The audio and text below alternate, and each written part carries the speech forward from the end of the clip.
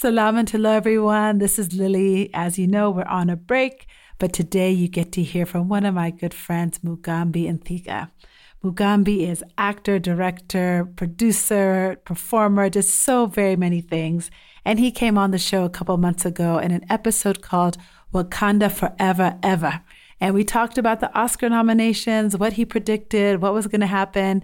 But beyond that, we also talked about the mental health of performers. We talked about the industry and representation and why it matters so much. Since that time, though, Mugambi has just continued to champion creatives. He had a fantastic one-man show, Every Brilliant Thing, in May that sold out. Just a beautiful portrayal of the importance of mental health. Mugambi, we just salute you. We raise our glass. We applaud your courage, your brilliance, your gift to the creative community. He's also hosting a new show on Capital FM called Mindfulness, Music, and More. So check him out. Follow him on IG. Get all of the updates of what Mugambi is into. And until then, please enjoy this episode of Wakanda Forever Ever with our friend Mugambi Nthiga.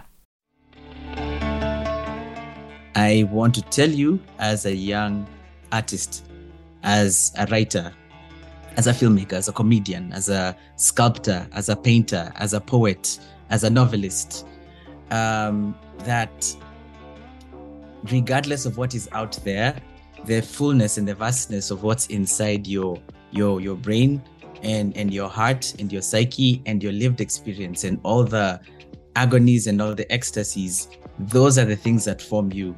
Seek to be most truthful in what it is that you have to say about the world, and you will find that the world will show up truthfully for you as well. And I think that is the biggest award for any artist that puts their work out there.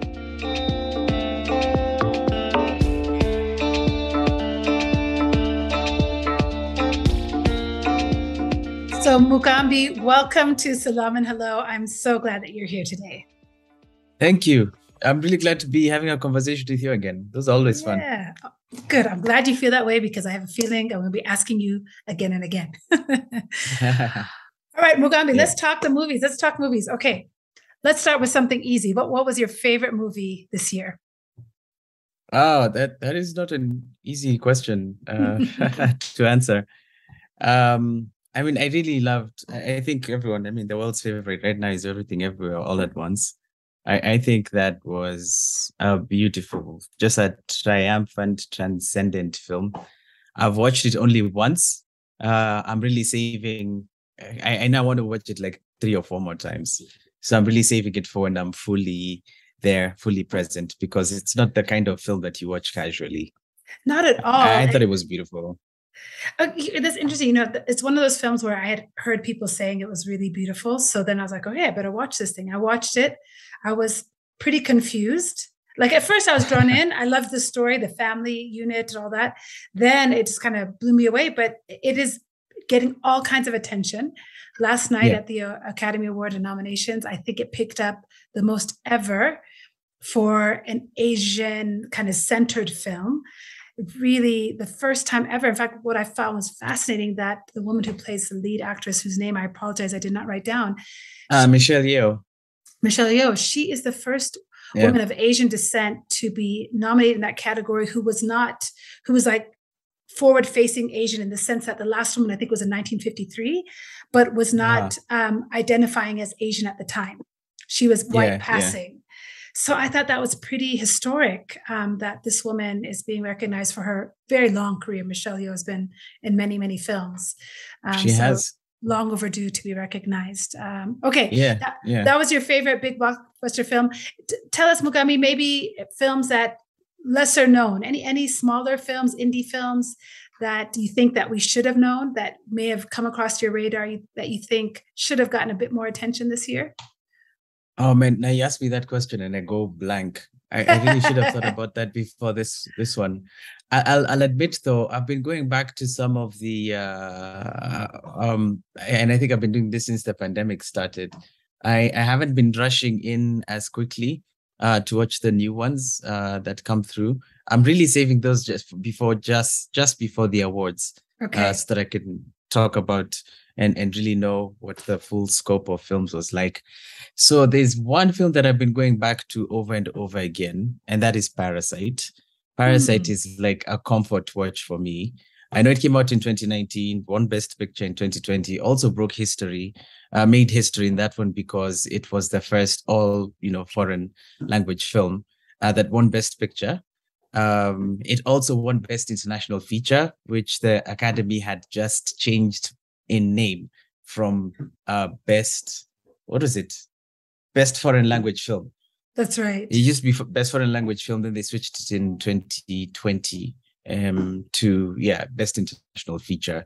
They haven't changed the rules around it, which I think is a little bit redundant because it's still a foreign language film.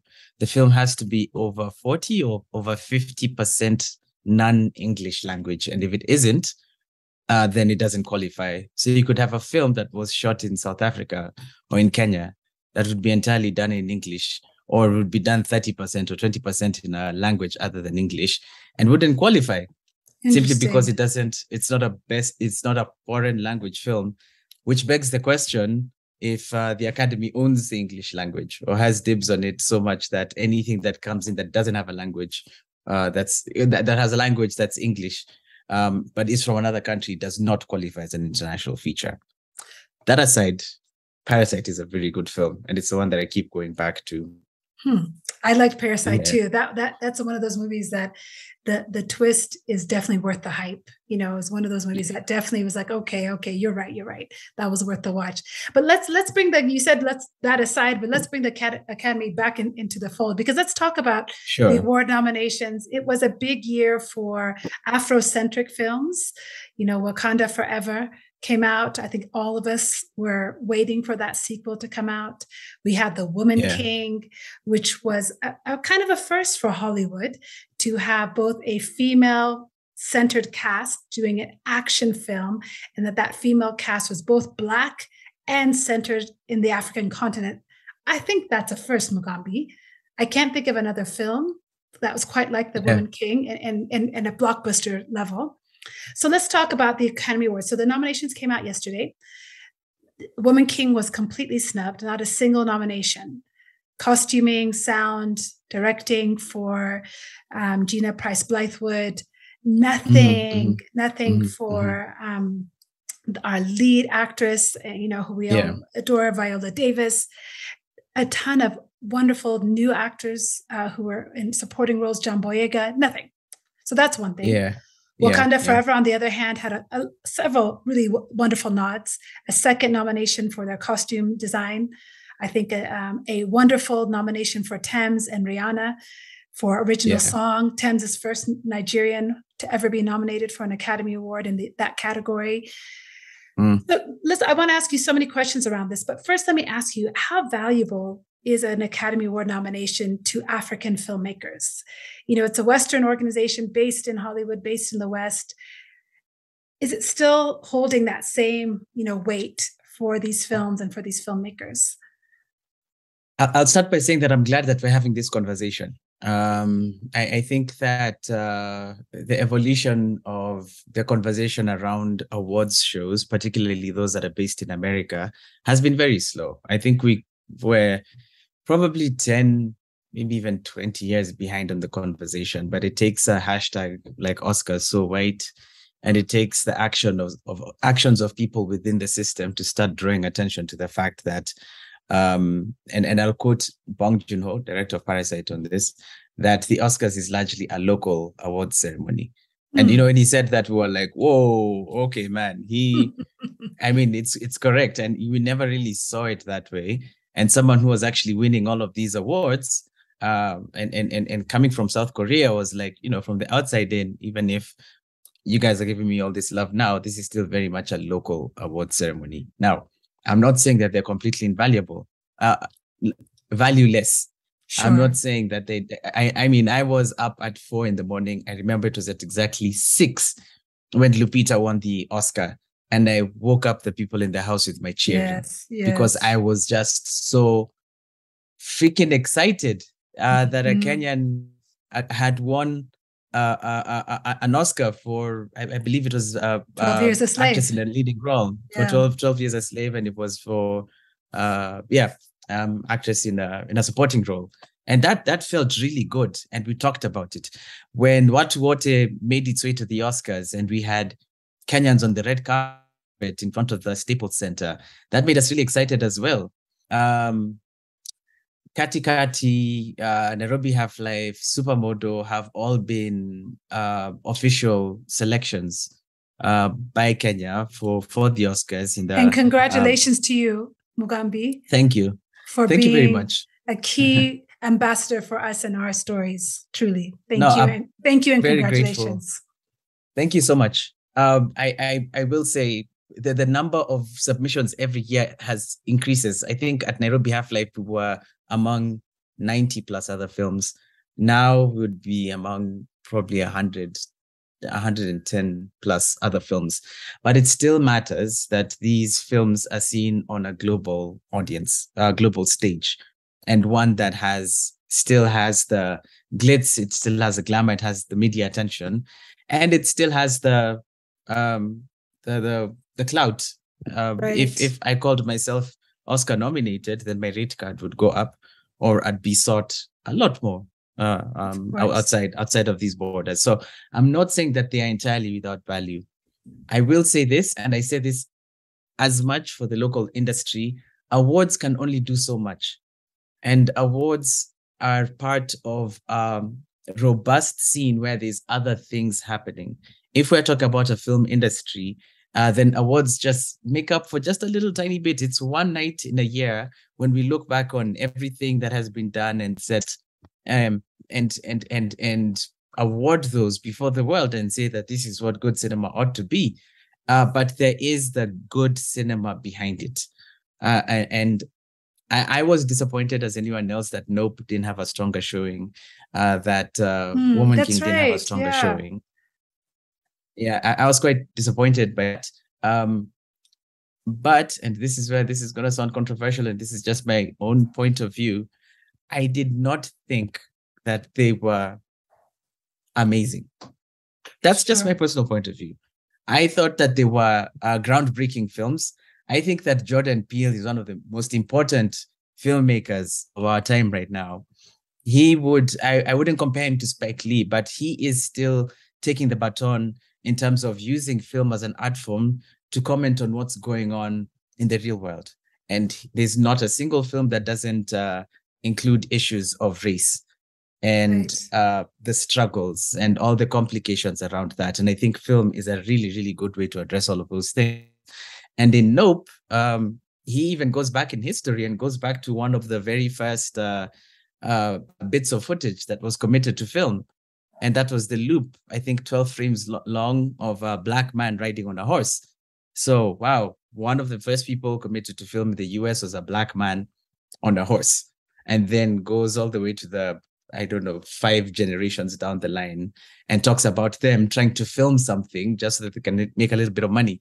I think it's wonderful. It's good. Woman King takes a tribe of people that were not known, that existed in actual history, and then has a screenwriter come and put together this story, has a black filmmaker do the directing, and then has as its lead all of these beautiful black women, melanin popping, and they are tough and they are kicking ass left, right, and center. And I think one of my favorite scenes in the film was not even the fighting, it was the dancing.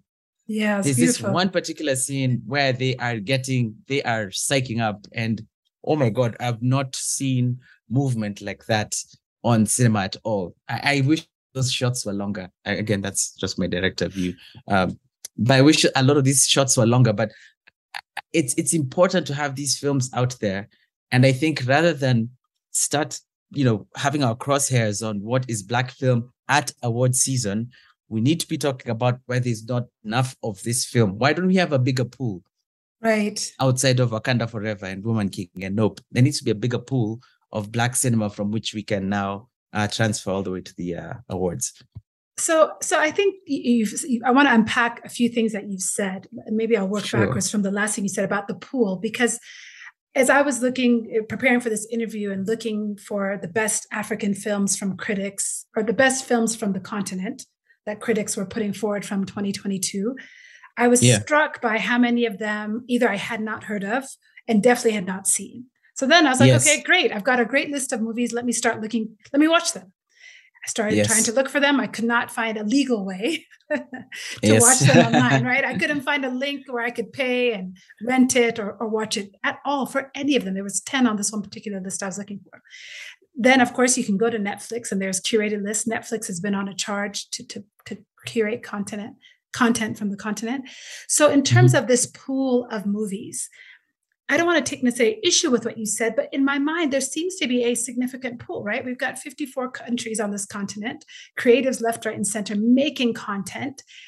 Maybe it's that the pool isn't, the stream is narrow to Hollywood, but that the pool actually here is quite large. And so it's maybe what those nominations, if I hear you, what you were saying earlier in terms of what it gives in terms of clout, that clout, I imagine, can translate into funding, can translate Mm. into better distribution for your next project or even some of your old projects. So Yeah. the ecosystem around filmmaking seems rather complex. So Yes. if you're looking at just what we have here in Nairobi and just what you can watch here on a Friday night or on a Thursday night Yeah. with your friends, our options are limited. And Yes. so Absolutely. to your point about the pool, it is limited. Do you see that changing? Do you see a difference between when Lupita won her first Oscar, and I think that's been now several years ago, to Mm. now, or when Nairobi Half-Life came out 10 years ago to now, what Yeah. that pool looks like? Are you seeing, is it getting better? Are you excited about, the pipeline of stories that we're seeing on the continent? Wow. That's a really good question, Lily. I'm excited about yes, I am absolutely excited about it. The stories are there. The means to tell the stories are there. The will to tell the stories are there, and the storytellers are there. All of those are there. You have those, you bring those together. That's everything that you need, just to get the story done. But you bring up a very, very valid point when you talk about funding and distribution. I cannot tell this story without talking about when Kenya was celebrating what they were calling the Great Digital Migration, where TV, broadcast television, was moving entirely online. It was moving from analog, where you had to have an aerial at the top of your house, to digital, where you needed a set-top box or you had like a smart TV, and then you Right. could, or a YouTube connection, you get everything. And we thought at that point that means that we can make anything, and anything is going to be on air, and everything is going to be seen. But they were still approaching this with the same budgets and the same mindset that they could reach the same people. And this is not the 90s where 3 stations or 2 stations could reach masses. Now audiences are so fragmented. There's audiences everywhere, audiences for everything. Now, bringing that home to African filmmaking, audiences here are fragmented as well. We're not a monolith. So there's the people that like their dramas, the people that like their musicals or their horrors or their magical realism, the people who like their comedies or their romantic comedies. And there is still the need to put money behind these stories. And I'm not just talking about budgets for the filmmaking. I'm talking about the time and the space for the people to expand on these ideas. And once that has been made, and the film has been written, then we need the funding for the production, post-production, and then after that for good impact producing campaigns that will then enable these films to be seen around the world. I don't have to wait for an NBO Film Festival, for instance, to watch a film from Nigeria that I loved, that I saw last year, called Eyimofe. Just a beautiful, beautiful film. I would not have seen it any other way than the NBO Film Festival. Someone who's writing about African film, a white person in Variety or the Hollywood Reporter, knows more about African film than I do because he has more access, because he can travel and he can go to all the festivals. I can't afford to do that.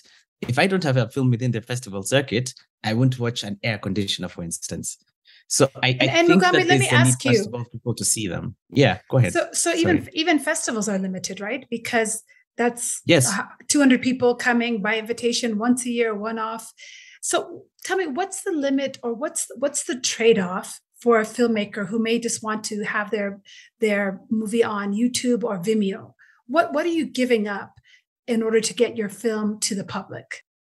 The means for that film to be worth your while. Because there's no investment. Yes.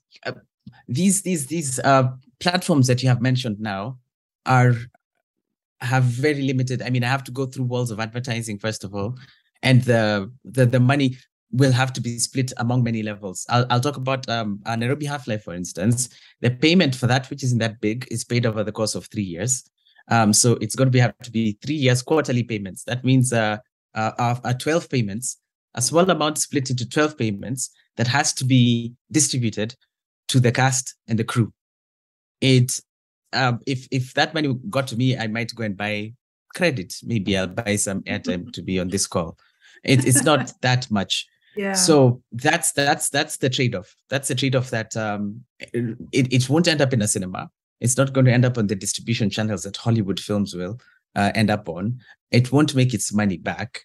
And so we are at a crossroads where we're like, do I want my film seen by lots of people, or do I want to make lots of money from it?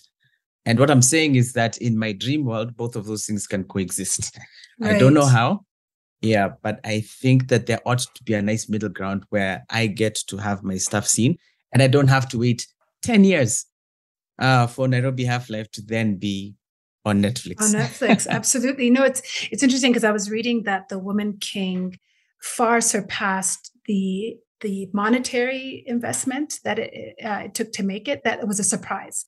And in some ways, even though if it got snubbed by the Oscars, and it was just last night, so maybe in 2 weeks' time, there may be some more criticism of that. But they made way more money than they thought. And that was very unusual, and it was a surprise. And so in some ways, that is a success, right? So now maybe when Gina Prince Blythewood, who's a Black woman director, goes to make her next project, there's going to be more willingness to partner with her and invest in her next story, because she has evidence now that she can make a blockbuster hit.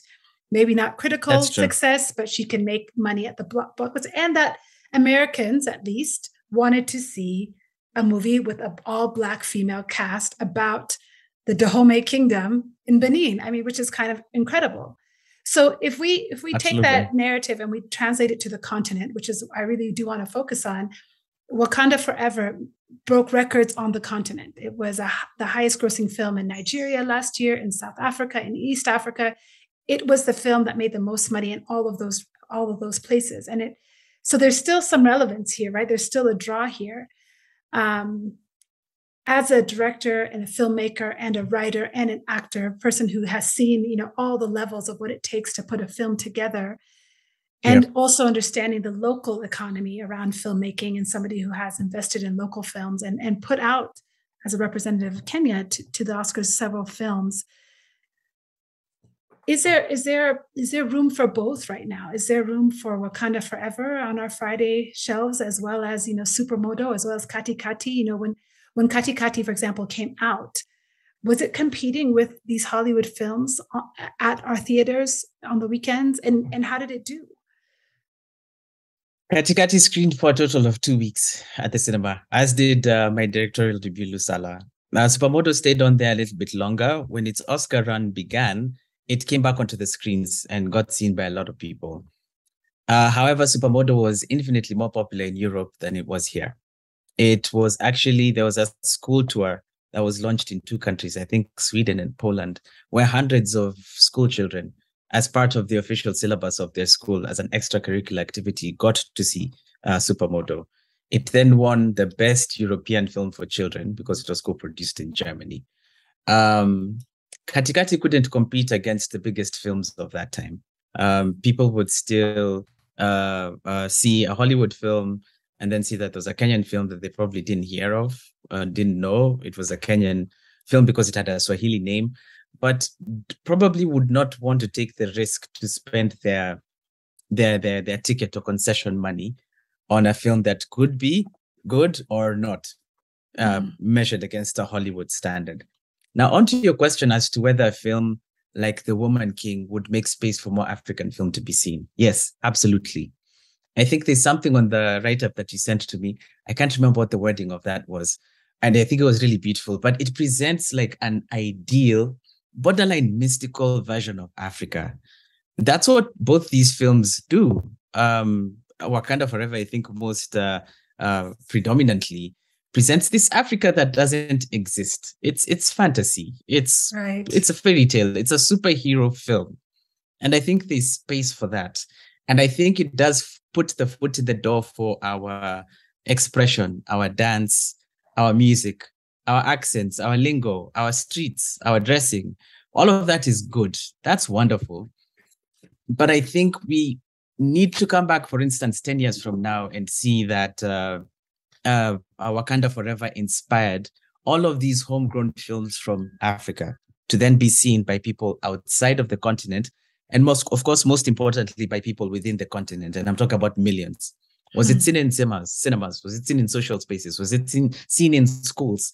Did it become part of the pop culture and the zeitgeist? Did we see gifts from them? Do we see people posting them on their Instagram stories and talking about, I got to watch this film?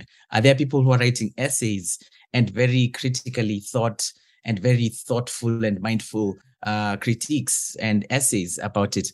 That is what ought to be happening. I'm not saying that it's not happening now. It's just not at the scale that we should. And I don't think, honestly, that Hollywood is it when it comes to the African stories. There's still going to be a foreign gaze. I think they're doing really well, but I think there needs to be modern day stories here that are on the ground. Yeah, you said something really interesting. I think that translation of an indicator of success being, are you a GIF? Are you part of the pop culture reference? Is really interesting. Maybe that more than the Academy Award shows that you translated, right? That your story has resonated with the teenagers in town, with the shosho of country, that it has now become part of the cultural reference of what happened in 2022. Oh, that was the year that we saw whatever film it was that came from the continent that really resonated with us. I think that's a really powerful way to take back actually some of the power from Hollywood to say, that we will kind of be our own evidence of what success can be. It reminds me of what Haile Gerima said. His classic film and extraordinary work, Sankofa, got to Netflix last year or 2021. And he got all this attention. He's an Ethiopian filmmaker who is very well known in the diaspora, very well appreciated, not always lauded where he should be. But when he was given an award, he said, he was given an award by the Academy of Museum of Motion Pictures. And he said, this is an industry that I have no relationship with and no trust in. And similar to the director of Parasite, I think, to say this is a local awards ceremony and how important. And it kind of, I think, begs another question, Mugambi, is there a dual pressure then on African filmmakers that you carry both a dual kind of burden of both having to create stories that are beautiful and entertaining, because that's what you are, you're storytellers, and you then have this representative role where you have to then kind of carry that story to the culture, to the people. I don't know. Do you ever feel that as a filmmaker that you have to do the most, Yes, absolutely. And I really wish that the responsibility wasn't on the filmmaker to then carry the film. I wish that, once the film is submitted and it's completed, and I've done the last thing, we've done the color, we've done the sound, we have put in the credits, and now, congratulations, we have a film, we have our premiere, and my work is done. I just want my phone pinging, asking me where I'm going to go and speak or where I'm going to go and present about it. I think it's a really important question, Lily, because film is still seen, and I think we'll get it wrong in Kenya. I'll speak for Kenya. I don't know about the rest of Africa, but I think we'll continue getting it wrong if we look at film and measure it the way we do businesses on the stock exchange. That I'm putting in a little bit of money. Yeah, I'm putting in a little bit of money, and then we make a product, and then the product comes out, and I want to make more from that product than I put in. We are very far away from that now. And forget even art. If I was to make an invention right now, like that protected me, an invisible force field that protected me from bullets, but I needed $1 billion, to put in. The first question would not be, okay, so how much money can we make if we mass produce these for people? No, it would be like, okay, what is the value of this invention that you have made, and how much money can we put around that? I wish more people asked what the value of stories were, culturally, for instance. Yes. If a film like Lusala that deals with issues of mental illness, what is the value of that aside from the money in terms of the conversation starter that it is to people who would not have that conversation any other way? What is the value of a piece of literature from Wangari Maathai that needs to be seen by a lot of people in the face of the degradation of the environment that's going on now and the very visible effects of climate change? Is it still money? No, it's not. There is a lot of other ways that you can measure the cultural or the importance of a piece of art and have it seen by people and put the money behind it so that as many people can see it as possible and as many conversations can start. If my work was seen as being culturally relevant so much that let's put all the money and then let's start programs where these films can be seen, then I would have more, like yesterday, having a cab driver after he dropped me off at Unseen, Nairobi, turning behind and saying, "Are you the guy from Nairobi Half-Life?" And I'm like, "Yeah, and thank you so much, man." And he says, "That film was amazing. And that film showed us in a way that I'd never seen before." There's a taxi driver telling me. I've had a street boy who was asking for money at the car window. And I told him, "Man, I don't have anything. Go away," and then come back and say, "You're the guy from Nairobi Half-Life, right?" And I'm like, "How did you watch that?" And he said, "I watched it at my auntie's place. Every so often when the streets get too difficult, I can go there. And she has films and I watch them there." I received pictures of people, mothers, friends of mine whose sons and daughters were tying shukas, like lesos, around their neck and running around like superheroes after seeing Supermoto. You can't put a price on that. You can't. That's not how it works. So I think people really need to be looking at what other value that art and film and art of all shapes and sizes has and contributes to the society other than money. Otherwise, we're still getting it wrong. If I was in a theater, I'd be giving you a standing ovation at this point. You're touching on something Becky, one of my producers, and I have talked about the need for a national endowment for the arts or something in the continent that can just support art for art's sake, to empower both new voices, marginalized voices, and the voices that have been there for a long time, just trying to get their voices out, and art for art's sake. Absolutely, Mugambi, yes, bravo, amen. Yes, I just can't, there's nothing to add to what you said, except that you're absolutely right. Talking about, the pipeline and just this art for art's sake, you said something earlier about the white gaze, and I want to come back to that. I hope I don't make you too uncomfortable, because I know and have friends who are producing and making movies and TV products everywhere. I know you're more of a movie guy. But, we've seen this uptick, especially around Netflix. There's this real call for international content. So not just Africa, but around the world. You're seeing, all kinds of content coming from literally everywhere. And on the one hand, it's tremendously exciting. I'm seeing films I would never have seen otherwise, right? To our earlier point of being able to actually see movies from Nigeria or Korea or, anywhere across the world. And at the same time, there is something about the white gaze that seems to seep in at times. And you wonder kind of what gets green-lighted, what gets there. There's been some recent films, I won't name all of them, that I've seen that have come from our beloved Kenya, that I've just been like, how now? Is this is really, and on the one hand, I'm recognizing places and I'm like, oh, I've been there. It's so cool to see, places you've been on the big screen. But you're just thinking, my guy, like, why is this? How did this one get on Netflix? In this critical space of both needing to get your film seen so you can do the next project, and maybe it is you do this one project so you can do the passion project that you have that is around these really deep issues or otherwise. How do you balance that?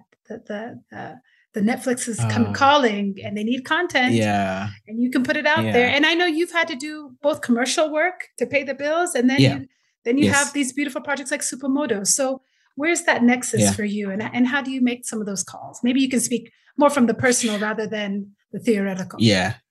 Yes. Thank you. Thank you for allowing me to speak about it from the personal, because I'm not sure I can speak for the entire industry, which is a good thing, which is a really good thing. Absolutely. I can't speak for the affiliate productions, who will put out click, bang, bang, and distribute it entirely online on their own terms and not have to go through a Netflix and still make their money back. I can't speak for them. I can just say that, Right. that worked for them.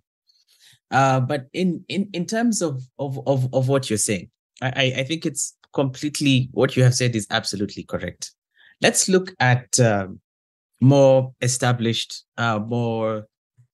let's look at an industry that has existed for 100 years. I think at the time Parasite came out, cinema had been alive in South Korea for 100 years, a whole century of filmmaking tradition. We're not even 100 years old as a country, as a republic, as a democracy that is free from colonialism. I think what allow me to use a Sheng phrase here. I think we'll have omokad, we'll have really reached our full our potential as a film industry if all bits of work are welcome. So there's this space for the more Hollywood glitzy that has that, that sheen, and everyone drives a Mercedes and they speak in phrases that I have never spoken of in my life. And they're dealing with problems that, like, I have no idea what that feels like. And then there's this space for a small independent film, like one called Juakali that premiered at IFFR last year, that followed a domestic worker as she worked in various homes around Nairobi. There is a space for both of those to exist. And I think they already exist. I think we will have reached a zenith as a viewing culture, not just for Kenya, but for Africa as well, if there is equal space for all of these pieces of work to be seen. And the person that is looking for the indie feature, the art house feature that breaks genres and blends things and shows Africa in a way that we've never seen before, can coexist with a disconnect too. I think it's fine. All of these films are welcome. They are fulfilling the work that they need to do.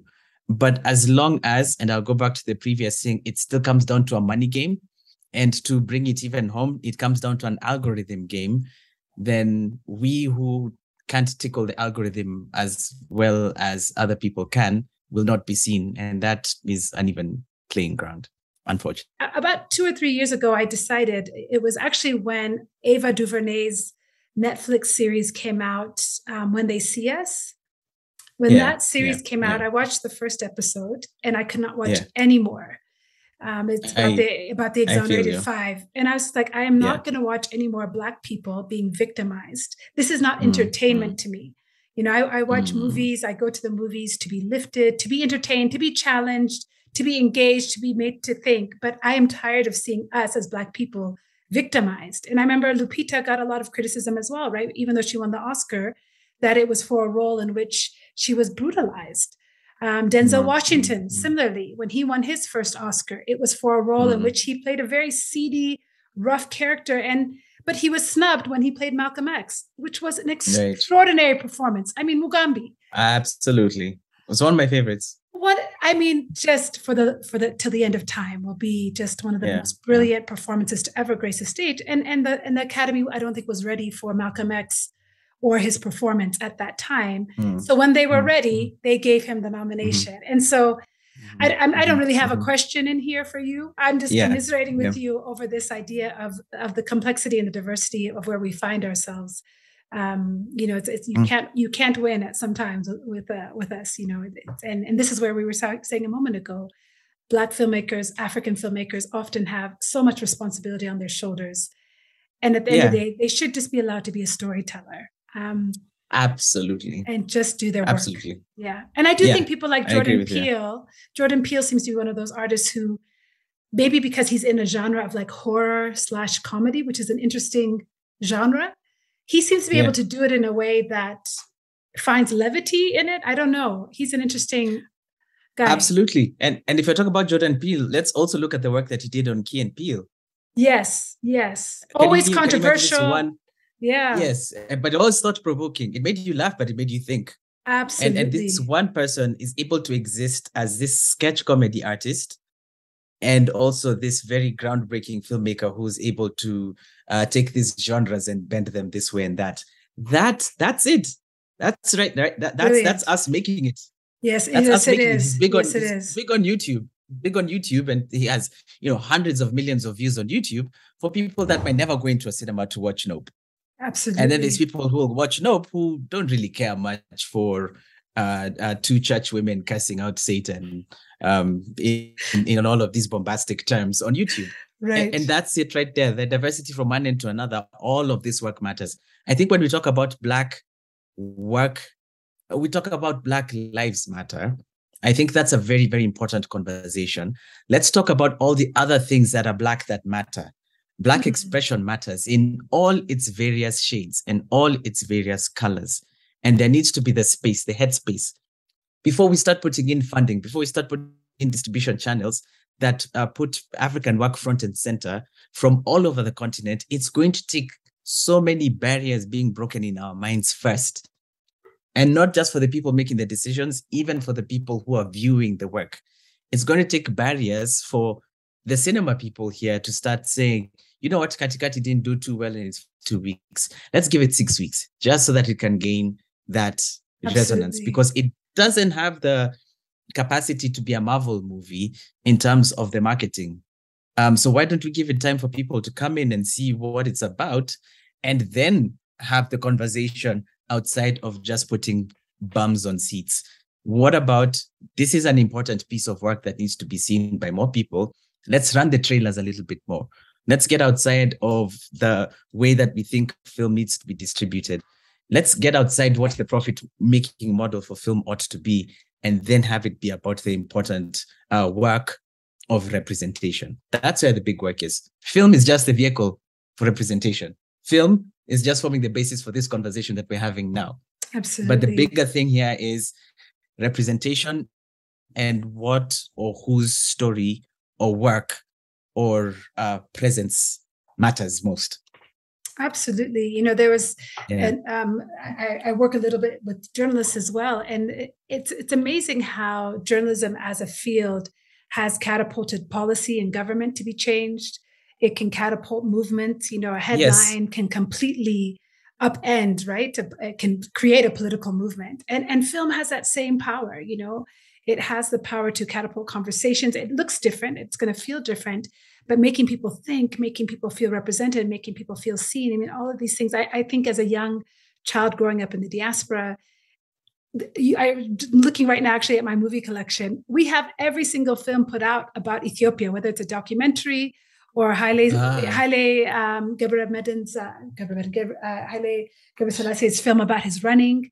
We have every film put out by an Ethiopian, because it was us on a screen. So my parents moved heaven and earth to find it, and at that time you had to mail order it. You had to write a letter, send a paper check in the mail to whatever the distributor was, wherever they were in Europe or wherever, to find the film. But we were wherever we are, we're going to own it, because it really was important. It's really powerful. And so you're absolutely right. That's beautiful. And I hope in our lifetime, we will see our children being able to quickly and easily access. And I think we're seeing that. I think we're seeing the trend moving towards that. And as we wrap this up, Mugambi, a question beautiful. I did not prep you for, but I would love to hear from you is what advice are you giving young storytellers and directors and writers who are coming up in this space? How are you advising them as they start to navigate this space? Whoa. You have found me at an interesting place with that question, because I've really gone back to scratch, just back to the beginning, almost erasing everything that's happened before. It's good. I'm really glad about the success so far, but I feel like I'm back at the beginning, just a novice filmmaker all over again, which isn't entirely a bad thing. And I guess I'll only speak from that truthful position. I'll speak to the young people from what's in front of my face right now. Each film has a shelf life of 1 year, one good year. It'll come out, it'll get seen probably at home, and then it'll play, if it's lucky, the festival route and get seen by, if it's lucky, a few 100,000 people, and then it might get consigned to a streaming service where it becomes a fish in an ocean of many, many other fish. And that's the truth. That's the truth of it. Yeah. In 2020, we were all sitting at home wondering, what is the work for if one global pandemic can mean that I'm not going to work again, and it doesn't look like I'll be getting work again for several days or weeks or months or even years, because we didn't know where it was going from that point on. The reality of being a filmmaker or being an artist is that you have to go back to start.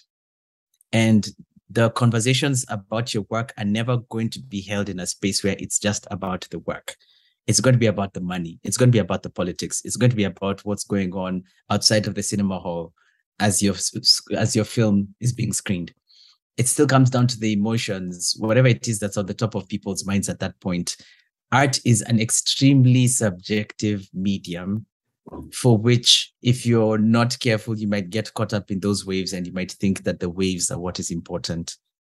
I want to tell you, as a young artist, as a writer, as a filmmaker, as a comedian, as a sculptor, as a painter, as a poet, as a novelist, that regardless of what is out there, the fullness and the vastness of what's inside your brain and your heart and your psyche and your lived experience and all the agonies and all the ecstasies, those are the things that form you.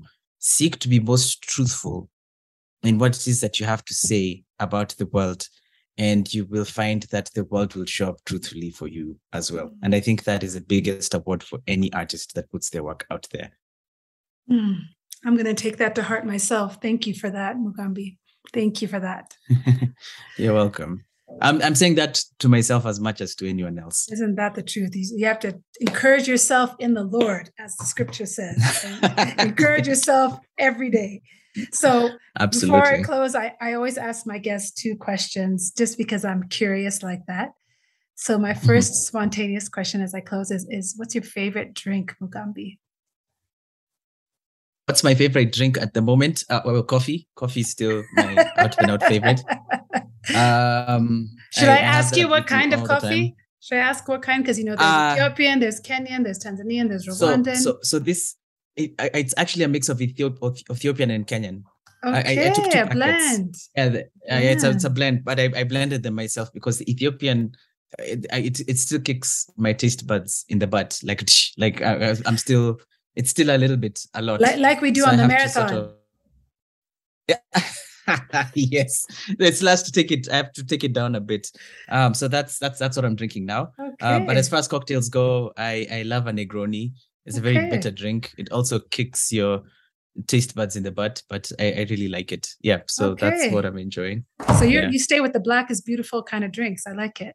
Okay. Yes. And then the last thing salam and hello, we try and focus on joy and justice here. So tell me what's bringing you joy. The sun, golden hour. That time between about 5 p.m. and 6:30, where the sun is low on the horizon and everything is thrown in gold, and taking a very silent walk, whether it's with my dog or recently because I've been at my parents' house with my dad. Just those quiet moments in the sun, and it being 7 p.m. and still having light outside. That is giving me more joy than you'd ever imagine. Oh, that's fantastic.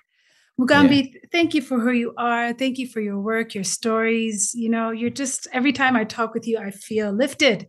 So thank you. I look forward to many more conversations and stories from you. Me too. In the future. The work you're doing is so important. I think you're an amazing individual. From the first time I heard you speaking in public during Datasphere, thank you so much for the work that you do. Thank you for being so generous with your journey and for asking all the difficult questions. The questions that you ask me have me being so introspective. And I think it takes courage to be as introspective as you are and to ask all these questions. So thank you so much for the work that you do.